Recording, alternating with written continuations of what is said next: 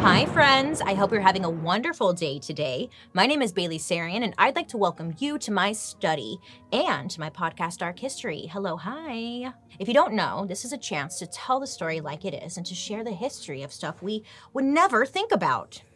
So all I need you to do is sit back, relax, and just let me talk away, and I'm going to tell you some hot, juicy history goss.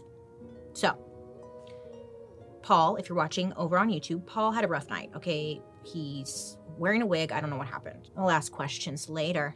Okay, so what is it with companies and their secrets, right? Like every major company has vaults and vaults of stuff they don't want the world to know. I mean, that's fair. We all have secrets, and there's just some stuff that people will never understand. I get it, right? But there's always the shady stuff. I'm talking about like secret recipes and stuff. Pharma companies and like how they make their drugs or how they make their money. KFC and like how that Colonel guy makes that bomb-ass chicken. And Coca-Cola with their iconic soda. I mean, you can't think about America without thinking about Coca-Cola, right? So that got me wondering, has anyone ever gotten their hands on Coke's famous recipe? Do they even have a famous recipe? What's up with Coke? Naturally, just like every other episode, I got to Googling, and listen to this. First of all, the recipe for Coke is held behind the giant steel door of a multi-million-dollar vault. Very dramatic, right? And only 2 people on the whole entire planet currently know the exact recipe for Coca-Cola. And they are so special that they never fly together. That way, if one of the planes go down with one of the guys in it with the recipe, at least the other one's alive, you know? They both can't die, because then we're gonna be screwed. Anyway, in 2006, a pissed off Coca-Cola employee tried to steal the recipe and sell it to their biggest competitor, Pepsi. Yeah, Pepsi. The whole story is like a spy novel full of lies, deceit, and confidential documents. Eventually, that Coke employee who tried selling the recipe to who he thought was a Pepsi executive, turns out that was an FBI agent. Whoops. Like, well, if you're gonna protect Coke as if it's some kind of national treasure, they gotta have some other secrets hiding in their vaults, right? Any salacious scandals we should know about Coca-Cola? Well, this story will shake up how you look at your favorite little innocent addiction, soda. From initially importing cocaine to creating an environmental horror show to doctors and politicians taking money under the table. Actually, I don't know why I said that. It was straight up over the table. Yeah, Coca-Cola was giving them cash. So it's safe to say Coca-Cola is not what you think it is. It was crazy times, man. I mean, the original Coca-Cola, you probably heard, had straight up cocaine in it, and that's very much true. No wonder America got so much shit done, because cocaine was like literally in everything. Cocaine was considered a wonder drug. Now, doctors were using it to numb patients' eyes and sinuses before surgeries.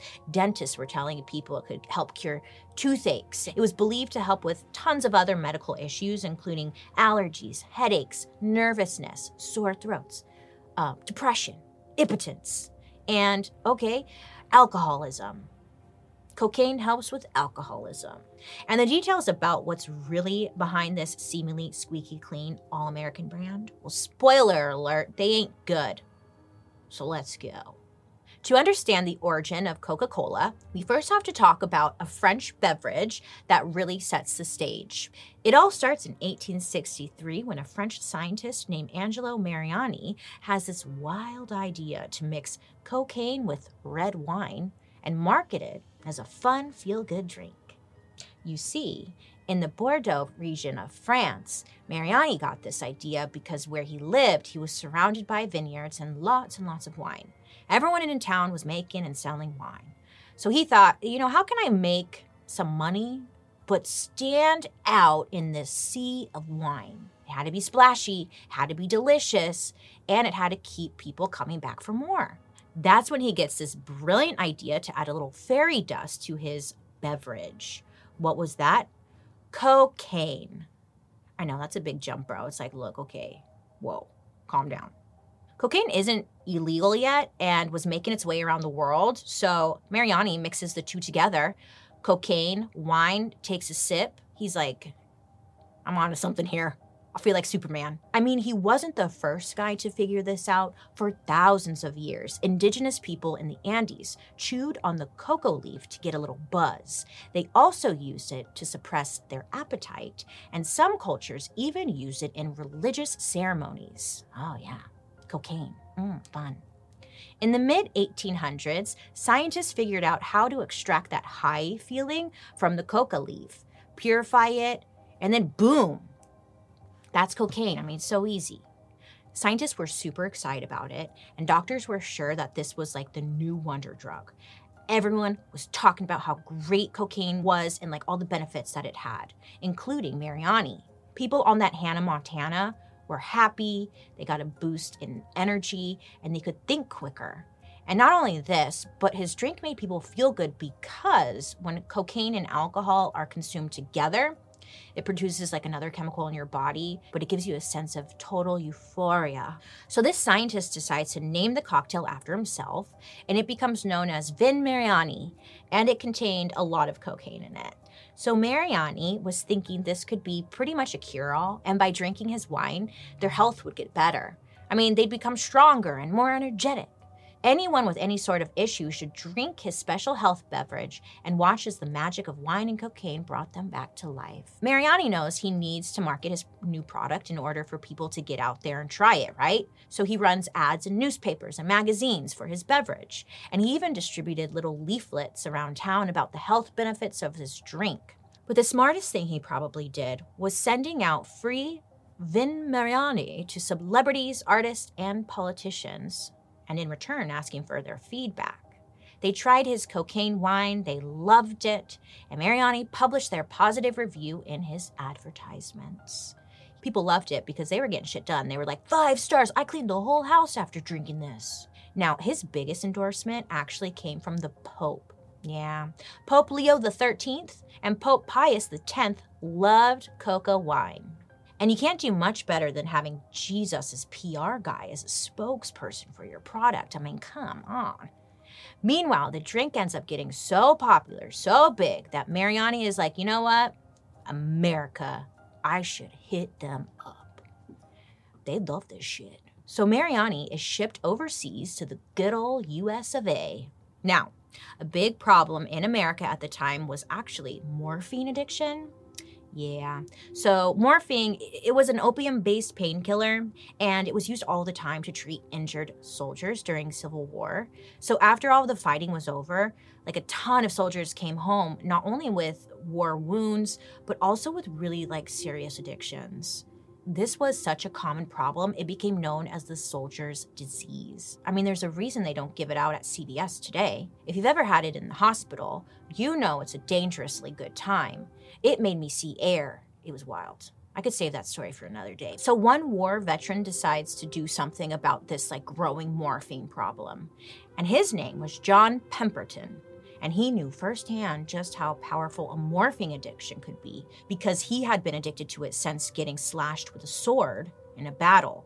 John was a pharmacist, so he got to work figuring out a cure, something opium-free that would help him and his soldier friends like kick their bad habit or just get off the morphine.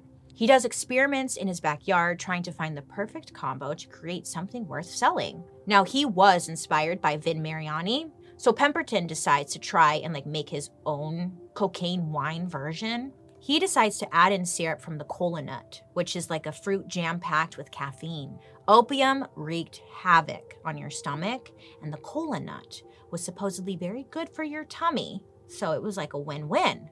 And this cola nut is what gives his drink its signature flavor, which is similar to the unique taste of Coca-Cola today. Pemberton was sure that the healthy properties of cocaine could get everyone to switch from morphine to cocaine, and his little drink could do just that. So he carries a big old jug of his new creation, which he called Pemberton's French Wine Coca, down the street to a place called Jacob's Pharmacy. So once he goes down to this pharmacy, he gives everyone a sample, and people are like, what? This is amazing. We love this. What is it? And naturally, they buy a whole barrel, and they start selling it for 5 cents a glass. What a steal. He's not just selling this drink because it tastes good. He starts telling his people, you got to try this. It'll fix anything you got. Pemberton said his little wine Coca was especially good at invigorating the sexual organs. And not only this, he called it a health tonic and said it cured headaches, which sounds like a medicine, right? Because of these health benefits, his drink starts taking off. He wants to bring it to other pharmacies, but they're a little hesitant. I mean, they didn't know if the drink would be popular. Local pharmacists received customer coupons for 1 free glass of Pemberton's French wine Coca, telling them they could give them to their customers for free. Pharmacists were like, yeah, okay, give me the stupid coupons. And then it was like Black Friday. People were just rolling in. They're like, they have all these coupons. Give me that Coke. Give me that Coke. Have you had that Coke? You gotta have that Coke. Pharmacists in the area realized they could turn a huge profit. So they told Pemberton, we're in. We want more of it. Make us a batch. This is also when the French wine Coca and soda fountains start to take off. Soda fountains were usually found in pharmacies, so it was kind of like a one-stop shop. You could get your prescriptions, your toothpaste, your floss, your soda, and then also you can kind of chat and hang out with your friends. So, French wine Coca at soda fountains is doing well, but then it hits a little speed bump. Pemberton lives in Atlanta, and just as his business is like really starting to take off, a local prohibition goes into effect, which means alcohol becomes illegal in Georgia.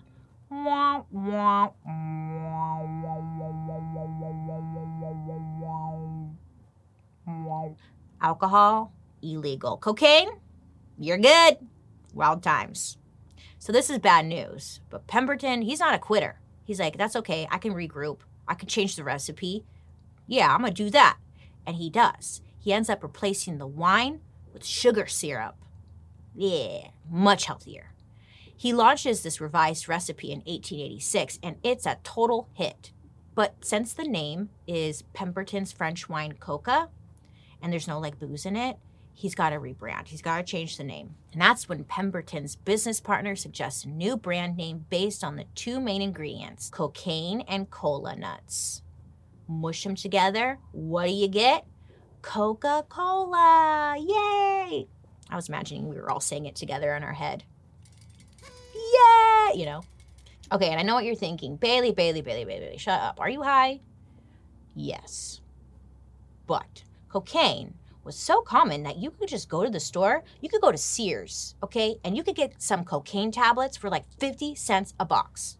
People thought it was just like tame, right? It wasn't harmful. It wasn't anything like cocaine we know today, but it was a nice boost. Years later, people would realize that the side effects of cocaine were actually causing a lot of problems.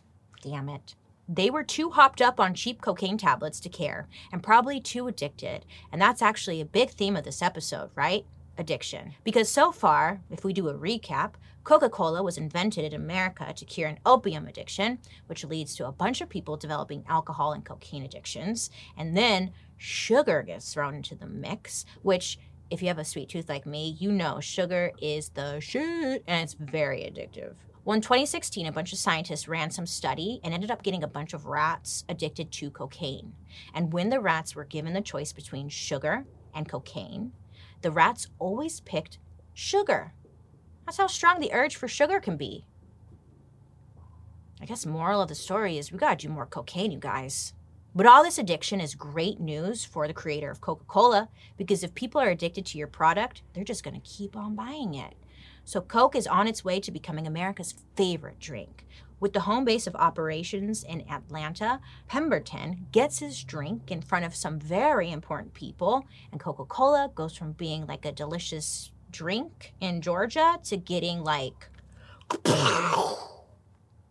nationwide buzz. So we've got cocaine, we've got sugar, and basically we have the beginning of what will become America's #1 beverage. And what's not to love? I mean, it's totally legal and it makes you feel amazing, right? Well, by 1888, Pemberton's concoction was making waves in Georgia. I mean, people are buzzing about it. Everyone's talking, okay? And you know what happens when everyone talks. Everyone talks and things happen. And get this, around this time, Coke got a big endorsement. Not as big as the Pope, but pretty significant in the United States. Yeah, I mean, the Surgeon General of the United States Army, one of the nation's top doctors, gives a big ol' thumbs up to the medical use of cocaine. Love to see it. No, I'm just kidding. Everyone thinks I do drugs, and I really don't. But I might as well at this point. Everyone thinks I do. Being a perfect little angel is so boring. Anyway, so people are like, look, if it's good for the soldiers, then it's definitely good for us, right? Hell yeah, brother. Hell yeah, brother. So this very official green light from the government caught the attention of a slick businessman who had Pemberton and his creation on his radar. Sure did. So let me introduce you to a man named Asa Candler Griggs. This young man here, he loved Coca-Cola. But more than that, he saw how much everyone around him also loved Coca-Cola. And he was like, this is very interesting information I'm seeing right now. And this guy, he was a local businessman from a wealthy family, so he had like a lot of connections and a lot of money. When he sees the Coca-Cola stuff popping off, he wants in on it, okay? He knows this is gonna make him some money. He's seeing dollar signs. So he ends up taking a meeting with Pemberton, and they hit it off. The girls are laughing and giggling. And it went so well that Griggs buys part of the Coca-Cola company and becomes part owner. But being part owner wasn't enough for greedy Griggs. Nay. He actually buys the formula for Coca-Cola off of Pemberton because he saw the huge potential. And guess how much Pemberton sold it for? Guess. You're never gonna guess this. No, he sold it for $2,300. Yeah, which is about like $75,000 today. And think about it, like that's it, you know? Yeah, and think of like what Coca-Cola is today. Oh, poor guy. Anyways, Griggs, he made off. He was stoked, right? He got a hot diggity dog deal. And Griggs became the owner of what would become one of the most valuable brands the planet has ever seen. Okay, so Pemberton was still involved in the company, but sadly he developed a really horrible stomach illness, and his invention couldn't cure his morphine addiction, and he ended up passing away in like 1888.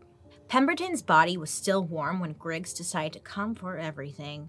I mean, he bought the remaining portion of the company from Pemberton's family and became the sole owner of Coca-Cola. And in 1892, the Coca-Cola Company was officially born. Now, before I move on, I bet you're wondering, am I still doing Coke when I drink Coke? No, I'm sorry, you're not. You see, because of all of that good press about its magical health benefits, cocaine wasn't just in Coke. It was everywhere. It was easily accessible, so I mean, it didn't take long for a whole bunch of people to get hooked on it, literally. By the early 1900s, some reports say that there were hundreds of thousands of cocaine addicts all over the country. Politicians and newspapers falsely blamed the crime in society on Black Americans. Now, we covered this in the crack versus cocaine episode, but people were saying some like crazy shit like cocaine made Black men more murderous. It's insanity, and this inspired a ton of racist laws, but I bring it up here because it was one of the reasons Coca-Cola began removing cocaine from their drink in 1903. Coke without cocaine didn't kill the brand. I mean, it actually took it to the next level, so this was kind of a good move, I guess. I don't know. Griggs, he was a ruthless, dirty, ugly businessman. And because of this, Coke thrived despite this recipe change. Now, he ended up shutting down any copycat cola beverages that would pop up. I mean, did it taste like Coke? Coca-Cola is coming after you. Was the font similar to Coke? Well, yeah, your ass was going to get sued real quick. They're going to come for me, aren't they? The reason they did this, or they went so hard, is because they wanted to make sure that there was only one Coca-Cola out there. This is when Coke gets smart with marketing. I mean, they were one of the first companies to have celebrities endorse their products. A famous singer/actress named Hilda Clark became one of the most famous faces of the brand, and people loved it. By 1895, people were drinking Coke in every state and territory in the United States. And as the country started to move towards being alcohol-free, Griggs immediately started marketing Coke as the perfect alternative to booze. I mean, it was delicious, it was refreshing, and it was American. Every few years, the company rolled out a new slogan to keep the brand's image fresh, which is pretty advanced for how long ago this was. And even though the slogans changed, it's not like the recipe was being improved or anything. They were just really good at selling this one thing, and they were really good at keeping it new and exciting to the consumer. Even though the cocaine had been removed, people were still heavily addicted to it because there's sugar in it. Remember that rat study? The rats went always back to the sugar. And if you're not catching on, we're the rats. Yeah. So Coca-Cola pulls out all the stops when it comes to advertising. And in 1901, they spent $100,000 on advertisements, which is like spending $3.5 million today. By 1911, they were spending more than $1 million per year. And guess what, baby? That sent sales through the damn roof. By 1917, Americans were buying a total of 3 million bottles of Coke per day. Damn. They were everywhere and in all parts of people's lives. To further advertise Coke, they would put it on like schoolhouse clocks so kids would see it every day when they looked at the time. Because, kids are always looking at the time. I want to go home. They're going to see Coca-Cola. The company, they started taking out full-page ads in magazines and putting up like banners at pharmacies. They even partnered with the freaking Red Cross to make it seem like if you were chugging Coke, you were helping America or something like that, I don't know, you were just helping. Yeah. Okay, so it's around this time that we start to see how the Coca-Cola spider starts spinning its web across America, sucking natural resources dry. The company taps into nearby water sources, guzzling millions of gallons of water meant for local towns and people. Why? Well, because the biggest ingredient in Coke is carbonated water, right?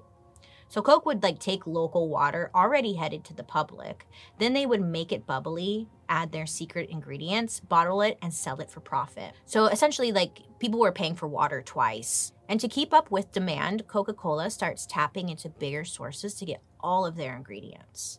So the water, the sugar, the cocoa leaf extract, etc., etc.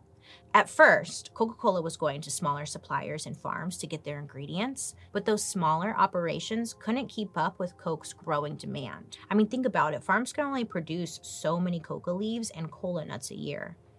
So what would happen if Coke would basically take everything those suppliers had? I mean, they could end up leaving those businesses totally depleted before moving on to someone bigger that could keep up. And that's essentially what they were doing. Coke's business practices had horrible effects on the environment and just really ruined the lives of tons of farmers, not just in America, but in other countries like Peru and Bolivia. So Coke just keeps winning and taking and taking and taking at everyone else's expense. As you can imagine, their success starts to snowball in a very big way. The company gets bigger and bigger, and it needs more and more and more and more and more. And soon it's just too big to fail, and honestly, it can't be tamed. Because of this, Coca-Cola turns to other huge corporations to put up the money for farms and factories to make the ingredients for their soda. Now, Coca-Cola historically has used two types of sweetener to make their trademark drink tasty. First, let's talk about something called saccharin. Now, this is an artificial sweetener that is cooked up by humans. So what I'm saying is it doesn't grow naturally, Someone needs to actually physically make it. So the Coke monster turns to a company, maybe you've heard of them before, a company that goes by the name of Monsanto. Now, I said Monsanto, all creepy like that, because this company is huge. They're based in Missouri. They've been involved in a whole bunch of drama on their own, okay? They're a very large corporation that makes all sorts of chemicals like pesticides. They also produced Agent Orange, which was a chemical used as a weapon in the Vietnam War that killed a bunch of people and caused cancer in others. Long story short, I guess, they're low-key trying to kill us. Well, in the early 1900s, Coca-Cola became the biggest buyer of Monsanto's saccharin. They bought so much of it that even Monsanto itself says that if not for Coca-Cola, their company would have gone under by 1905. But they weren't the only household name Coke made strategic partnerships with. The list of their partners in the 20th century were like the biggest businesses in America. I mean, they've worked with everybody. General Foods, Kraft, Pfizer, Hershey's, the list goes on and on and on. Coke relied on them, they relied on Coke. They were all high-fiving each other, circle jerking, human centipede. You know it, you love it. By the mid-1900s, Coca-Cola, the company, was the biggest buyer of sugar on the planet. Yeah, they beat out candy companies. It was also the biggest importer of coca leaves, aluminum cans, and it used more caffeine than anyone else on the planet. Coca-Cola was taking a bunch of natural resources to make a profit, you know? They just really screwed everyone else. Basically, a ton of natural resources are required for Coca-Cola to make a profit, and boy, are they profiting. And that snowball I mentioned earlier, well, now it's an avalanche. So, in the 1950s, America was thriving. So this is when drinking Coca-Cola becomes something that's not only fun, but something that's a symbol of American pride. It's being sold as part of the American dream. I mean, having a barbecue, having friends over, cracking open a nice cold Coca-Cola, you know? People would gather up the kids, load them into the station wagon, and like go grab a bunch of sodas as a family. I guess essentially this could be seen as like the golden age of soda. Advertising for it was everywhere. Coca-Cola went full glam and became the first product to be featured on the cover of Time magazine in 1950. Now at this time, if you made it on the cover of Time, that means you made it, baby. Like officially made it. You know, you're a big deal. But there was another form of media exploding at the time, and Coke was not going to be left out. Television. Oh yes, television became a staple of the American household, and now Coke could make its way into your living room. In 1950, Coke's first television commercial aired during a Thanksgiving special broadcast across the entire country. So millions of eyes were on this advertisement. This right here alone set the bar high for other companies. They all saw this and they were like, oh man, we got to get on that level. We got to get on that Coca-Cola level. They had FOMO. So like all American kids with a dream, Coca-Cola wanted to get into the movie theaters. So in 1961, Coke ends up striking a very big deal with a director at the time and makes its debut in like a super big time Hollywood movie called 1, 2, 3. 1, 2, 3, and then me. Oh my God. 1, 2, 3. Oh my God, you guys, we should like do a little dance. Okay, I'm sorry. 1, 2, 3. Oh, the main character of this movie, his character, literally, was a Coca-Cola executive. So it was like, it's just one big Coke advertisement. The movie was a hit. There was like a little under 6 million people who went and saw it. Yeah. Then Coke goes on to sponsor one of the biggest TV events of all time. I'm talking about the premiere of Charlie Brown Christmas. Yeah, if you don't know, if you've never seen it, it's an animated movie that you should highly watch. Well, if you want. So Coca-Cola is sponsoring Charlie Brown Christmas. They're getting it from children, targeting ads towards the kids. Get them when they're young. That's what they're doing. During the 1950s and 60s, Coke was on top of the world. I'm king of the world! That's Coke. And by 1959, people were drinking Coke in over 100 countries worldwide. They should rename Coke Pitbull, because he's Mr. Worldwide. Look, listen, hi. There's a lot to say about advertising, marketing, branding, right? Don't worry, I got an episode coming up on that. But what I am going to say is that Coca-Cola, they knew what they were doing when it came to advertising and marketing. Like, they were really ahead of their game. And for that, I give snaps. Gotta give them props for that. But what I'm getting at is, you know, Coca-Cola, they got a lot of power. And to keep the power, they need to identify their weaknesses and their enemies. But that's when Coke realizes its biggest enemy is itself. Emo. In the 1980s, diet culture in America starts to really take off, and people are starting to get concerned or just maybe pay more attention to their sugar intake.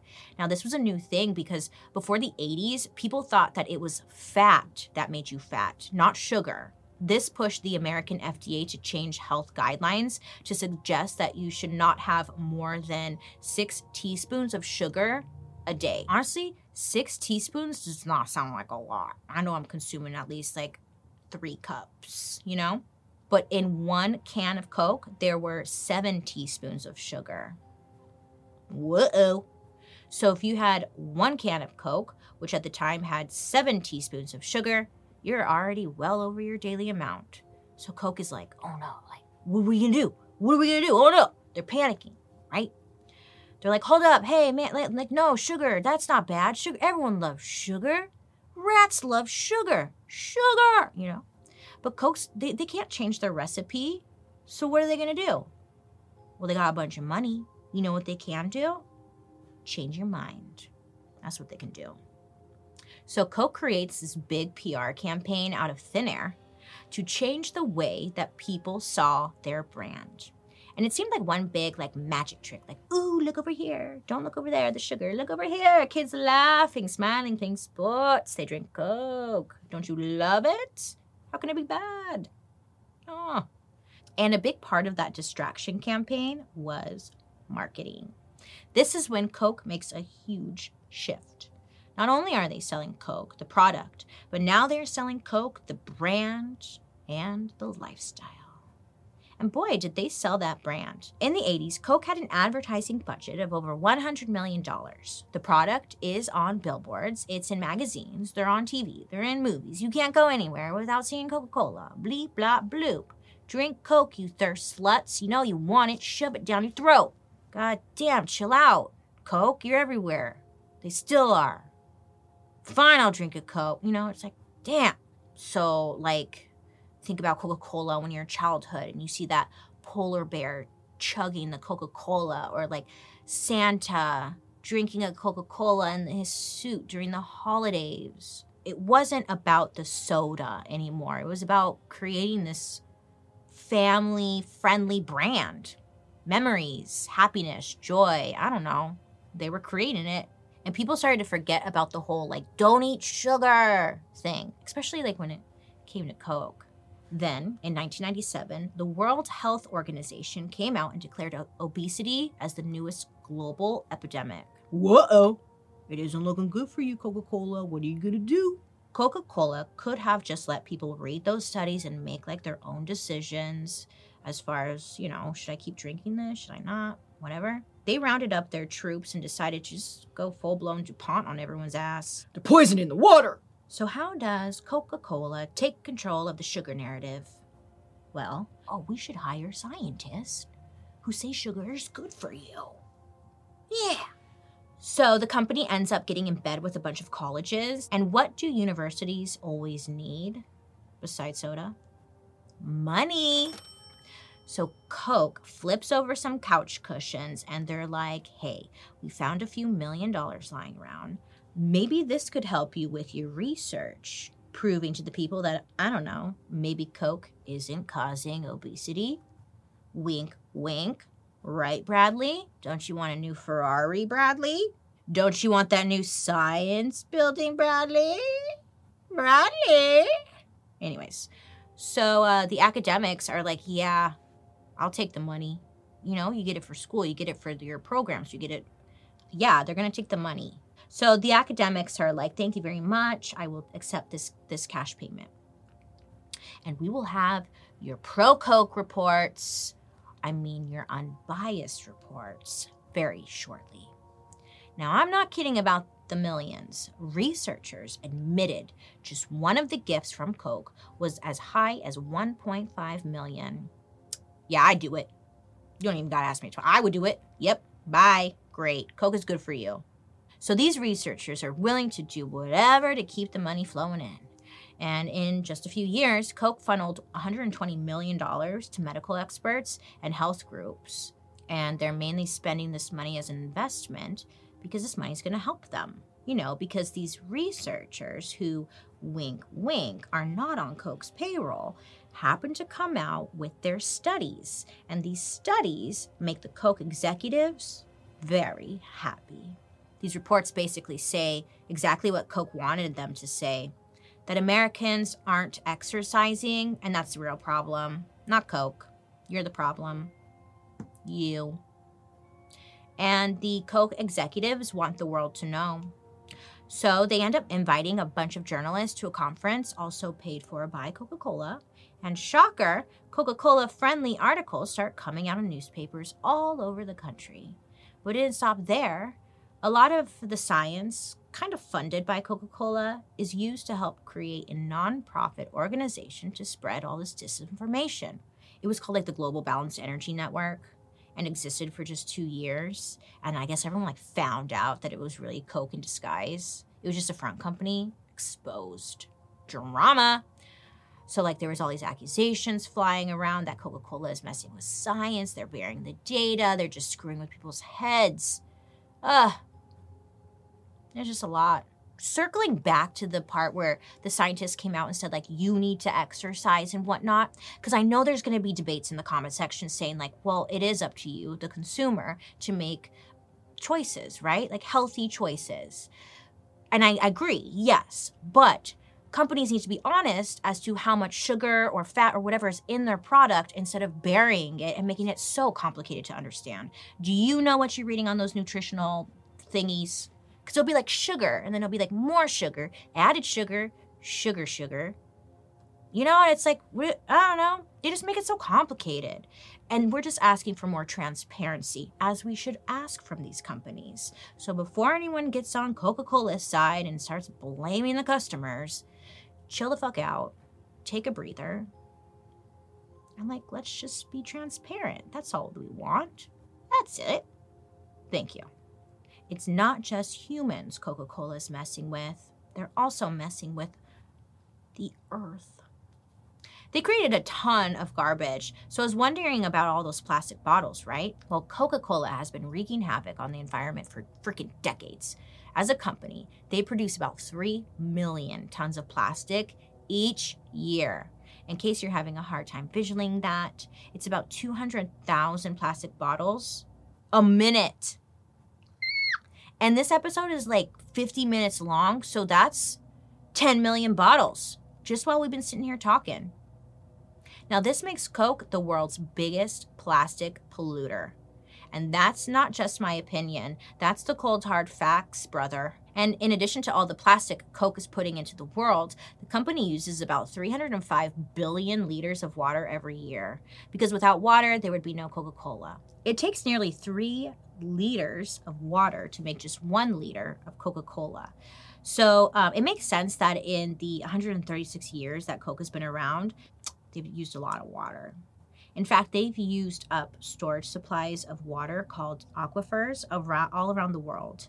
These are big underground chambers that collect water slowly over time, sometimes over hundreds of years. In 1999, for example, Coca-Cola built a bottling plant in a village in India called Caldera. It's pretty dry. It's basically a desert. And Coca-Cola totally drained their supply of groundwater over the last 20 years. So now in Caldera, farmers can't irrigate their land or sustain their crops. And this puts entire families at risk of losing their farms or even starving. The locals worry that this will soon become a dark zone, which means an area that is totally abandoned due to a lack of water supply. It's turning it into essentially a ghost town. Now, the annoying part, the part that drives me freaking nuts, is you'll see all these dumb commercials by Coke, and they're like, you need to do your part and recycle. Oh, yeah? Huh? Have you ever heard of the term greenwashing? Eye roll. It's like when a company is like, ooh, these products are great for the environment. And it turns out that they're not, because they're usually not. They're just saying that, so we'll buy it. This is a classic example of that. But then Coke is like, if we all do our part, we can save the planet. And honestly, it's like, you first, Coke. You first. Sources say that the Coca-Cola, they suck. They haven't achieved any environmental sustainability goal it has ever set. And anytime they make some big pledge about all the recycling they're going to do, it seems like they just move their goalpost, so it doesn't look like they failed. They want us to keep America beautiful, and that's great. I agree. We all want to keep it beautiful. But hey, Coca-Cola, why don't you stop polluting it? Why don't you stop making plastic bottles? Why don't you stop this huge production of all of this? Because you're the ones making the plastic bottles, and whether or not we drink it or not, it's still made. Okay, look, but every time they do launch some kind of new initiative to make things better, it's some date that's super far in the future. And tons of companies do this if you pay attention. For example, with Coke, they have a current recycling program. It's called like World Without Waste Initiative, which is cute. And they're telling us by 2030, Coke's bottles will be made of 50% recycled material. Don't fall for this bullshit, first of all, and I'll tell you why. They're only moving the goalpost that far because they're not going to make any changes. And then when 2030 comes around, most likely there's going to be different laws, there's going to be different people in charge. They'll deal with it then. They're not going to make any changes. And by 2030, we're all going to be on fire. I mean, again, it's not about the year 2030. It's about what they're actually doing in that time to make it happen. I mean, if we're looking at their track record, let's be honest, they're not doing anything. Like, they're not going to do anything. Why would they? They own us. So what did we learn today, friends? I don't even know. You guys tell me. I would love to hear what you learned. I feel very helpless in this situation, you know, because it's like, sometimes I bring my reusable tote to the grocery store, and then I use like my reusable water bottle. I drink out of those shitty paper straws because you can't have straw, right? They dissolve. Sucks. Anyways, what I'm getting at is like, sometimes you feel, I don't know if any of you at home can feel this, but you're just like in this endless hamster wheel of the blame is always put back on us to recycle, to be better, to do better, blah, blah, blah. But these companies also aren't doing their part. And it's like, you could try your best, but, you know, what's the point if big companies are producing so much plastic? I'm not saying that you shouldn't recycle or anything. Totally believe in that. That's great. Good for you. But, like, Coca-Cola, I don't know. We as consumers have the power, though. Did you know that? I know it feels like we don't a lot of the times, but we actually do. When we buy products from Coca-Cola, you know, we keep the lights on for that company. Instead of just being like, well, Bailey, I'm not going to stop drinking Coke. It's literally the only thing that helps me with my hangover. Maybe instead of pointing the fingers at like one another, we should be pointing the fingers at these brands and holding them accountable. If we keep them accountable, they have to listen. Demand more. We deserve it. We don't need them. They literally need us. What are they going to do? Poison us? It's too late, bitch. Get in line. Well, everyone, thank you so much for learning with me today. Remember, don't be afraid to ask questions, and don't be afraid to hold large corporations accountable, because we deserve that. They suck. I'd love to hear your guys' reaction to today's story, so make sure to use the hashtag Dark History over on social media so I can follow along. Also, join me over on my YouTube, where you can watch these episodes on Thursday after the podcast airs. And while you're there, check out my murder, mystery, and makeup. I hope you have a wonderful day today. You make good choices, and I'll be talking to you next week. Goodbye.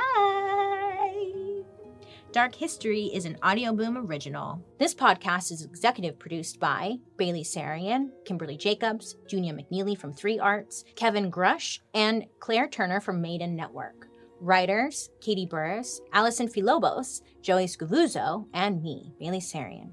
Shot by Tafadzwa Nemarundwe. Research provided by Ashley Spurgeon. A big special thank you to our expert, Mark Pendergast. And I'm your host, Bailey Sarian.